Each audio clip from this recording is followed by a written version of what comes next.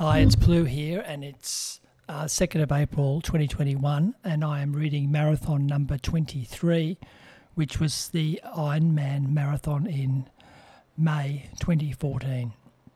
It's written as part of a report about the whole Ironman, and it's written in the first person and current to 2014, so I'll try not to ad-lib too much, but it's going to be quite an experience reading it because I haven't read it in probably 6 or 7 years. Part 4, The Run, a section of the 2014 Ironman report. As I walked into T2, I heard a volunteer say there were 100 bags still on the racks. I was surprised there were so many behind me, as it didn't seem that many people behind me on the way back. Anyway, I picked up bag number 1495. I walked into the change area and was interested in seeing a fair few competitors still there, slowly and meticulously getting organised for their run. I was there with a great sense of relief. You always worry on the ride about whether you're going to have a flat tire. And I've done plenty of marathons to that date, 22 to be exact, so I thought I'd be okay. Little did I know I had to draw on experience. Maybe they were around me, these people, or I was just in my own head for the whole ride. As you can see, there is a lot more thinking happening now as I started the run. In the transition too, I decided to go for a full change of clothes with the exception of the arm warmers and the cycle thermal t-shirt. I thought I had a nice tee, but I forgot to pack it. I put on my 6-foot track tri-top, the Run for Your Life cap, running glasses with clear lenses, line brake skins, a pair of black shorts and ankle socks. I slipped in the middle of my tri-pocket the red North Face spray top, and the right pocket was the home for the second contact lace of salt tablets and Panadols. I wrapped a long sleeve thermal top around my waist and strapped on my Garmin above my watch, wearing my 2 timing pieces, one for real time and the other for pace. Then I looked at my left foot. I had a problem. I couldn't get my cycling shoe off. The volunteer and I just looked and wondered what to do. My cycling shoes had 2 Velcro flaps and the top had a corrugated strap passing through the mechanism that clicks as the strap goes through. I passed the point of no return and I thought I'd have to cut my cycling shoes off my feet. After 3 attempts, the last almost taking off the back of my heel, it provided me with a foot to put into my second Hoka tarmac shoes so I could start the run. After a slow walk to the exit, a few deep breaths, checking the time, it was 4:20 p.m, and eating some food, I was on the way. The run was an attack on my senses. I needed to be mindful about what I needed to do. Runners are so close to you. People are all over the course, cheering. There is a huge buzz at the aid stations, and I passed the finishing chute 8 times with music blaring, hearing the announcer declare, "You are an Ironman," knowing that my time was going to come later. But all the runners ahead of me were finishing. As I ran past this several times, I refused to look ahead, neither at the finisher's chute as it approached, nor to my right as I passed by it. I had formulated several plans for the run, but never got round to posting them because I couldn't make up my mind. In the end, this was a good idea, as I had to use all the options I'd planned. The course involves 4 just under 10-kilometre loops. From the transition, we went out towards the town, past the swim start, along the river foreshore of the town square and the finisher's chute. Then we diverted right along a road up a hill to circle through the park adjacent to the break wall and back through the finishers area to the transition area. From here, the western side of the course involved heading out along Settlement Point and returning through one of the 4 chutes 400 metres to the west of the transition. There was a specific chute for each lap, and as I went through, I received a different colour wristband, recording the lap that I had done.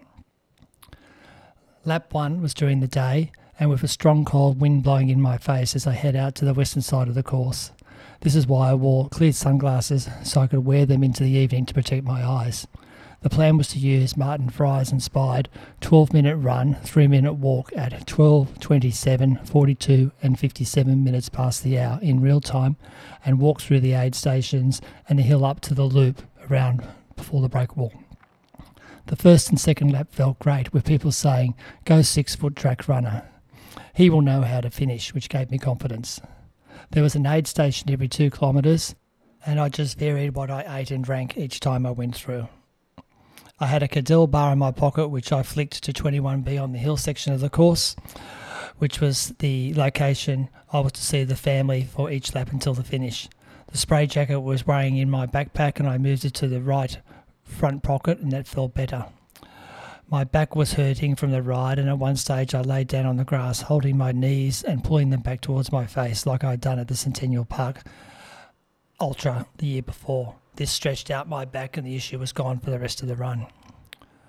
Towards the end of the second lap, I could feel I was off balance and thought this was not good. In fact, I thought if I didn't arrest the situation, there was a possibility I would not finish.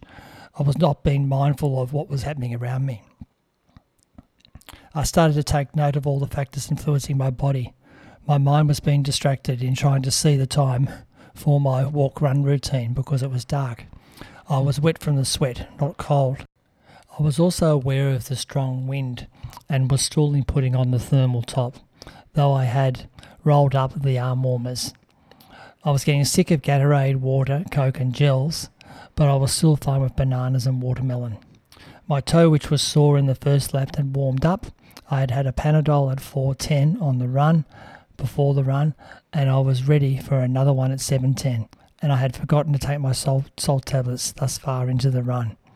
I was mentally distracted as I felt I needed to finish sooner rather than later, as the family had to drive home that night after the race, and I was worried for them.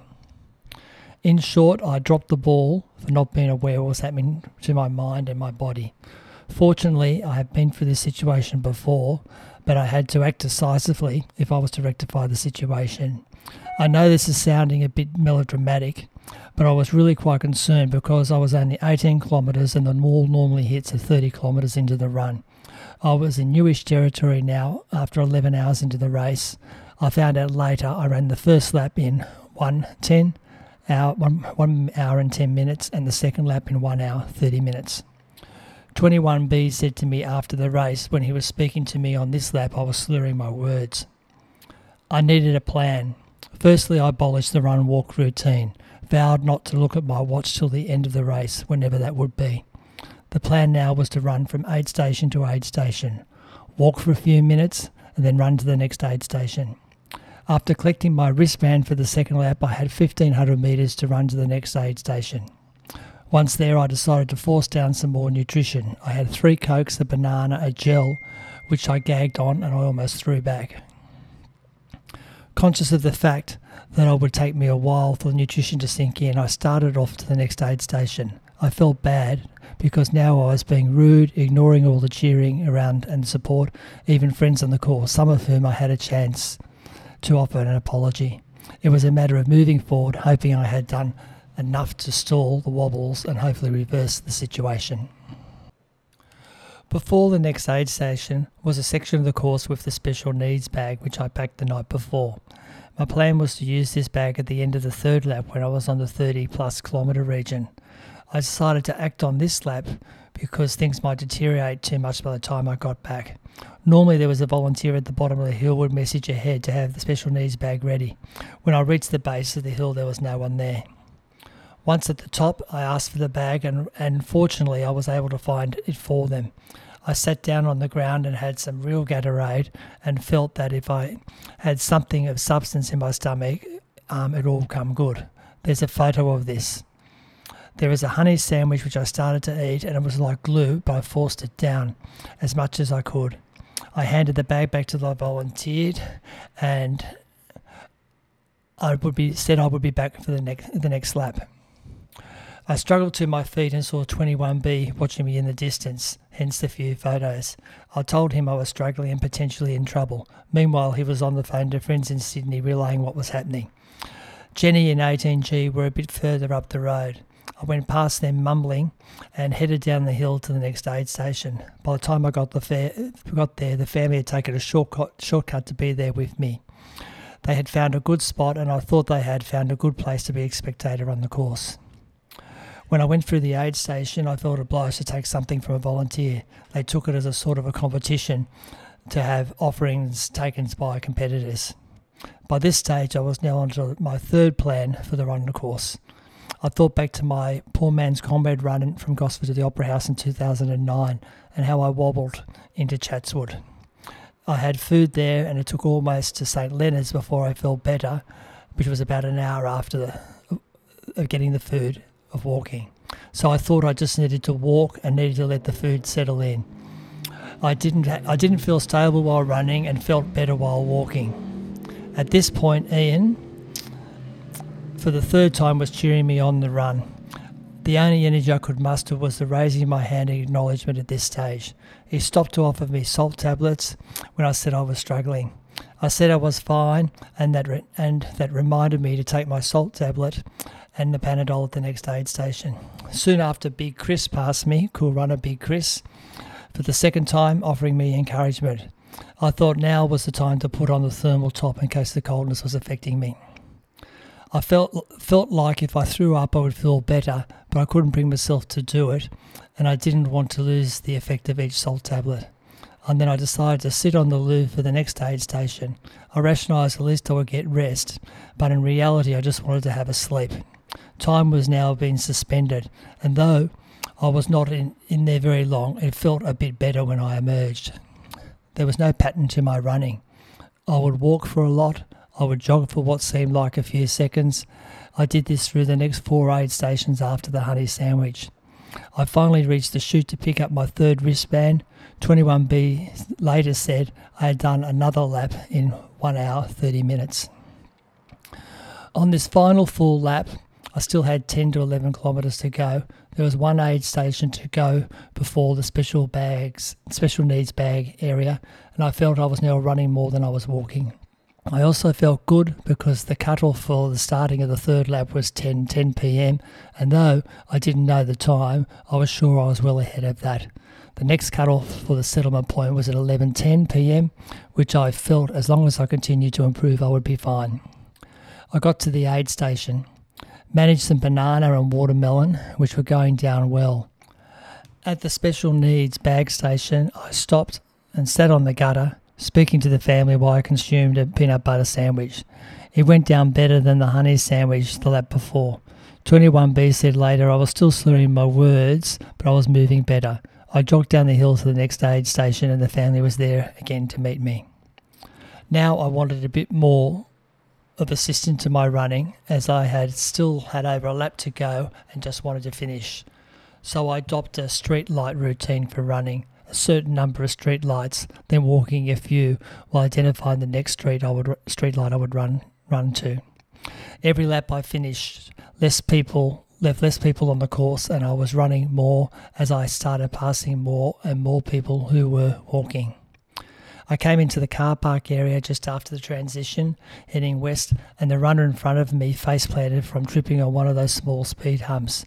I was aware of them and was careful, but he, like me, was a bit wobbly and laid face down for several seconds. I called out to first aid, and by the time they got across, he was up saying he was fine.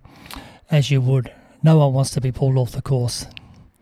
A bit later I saw a big guy wobbling on the road in front of me, probably what I looked like, and I stopped to help him. I gave him my dates and said he needed to force food in if he was going to finish, and I pressed on. On my return from the out and back, I saw he was still moving through the course. Clearly I felt my brain was starting to function better. As I walked through the fourth chute, collecting my final wristband, I had less than 2 kilometres to go. I jogged and walked through to the next aid station in the car park of the swim start, not really feeling anything except perhaps a sense of relief. After the aid station, I thought of my family and friends. I crossed myself and said 3 short prayers and a Zen meditation, I often say to myself, and made my way to the finisher's chute. This time knowing I could have a look at it. I ran into the chute and stopped to walk, greeting all the supporters on the right-hand side of the chute and soaking up the atmosphere and the music. I couldn't find my family, but I saw Ian just to the right before the ramp to the finish. After giving him a big hug, I looked to see the runner behind me finish, and I slowly jogged up to the chute of the finish line. I did not hear them say Martin Plewis, you're an Ironman, but I knew I had made it. I stopped at the top of the ramp on the other side of the banner exhaled a big breath of relief and spotted my catcher, Pamela Green, who has been a huge supporter of my triathlon journey. She placed an Ironman towel over my shoulders. I was given my medal by one of the fire burn victims who had a special involvement in the Ironman.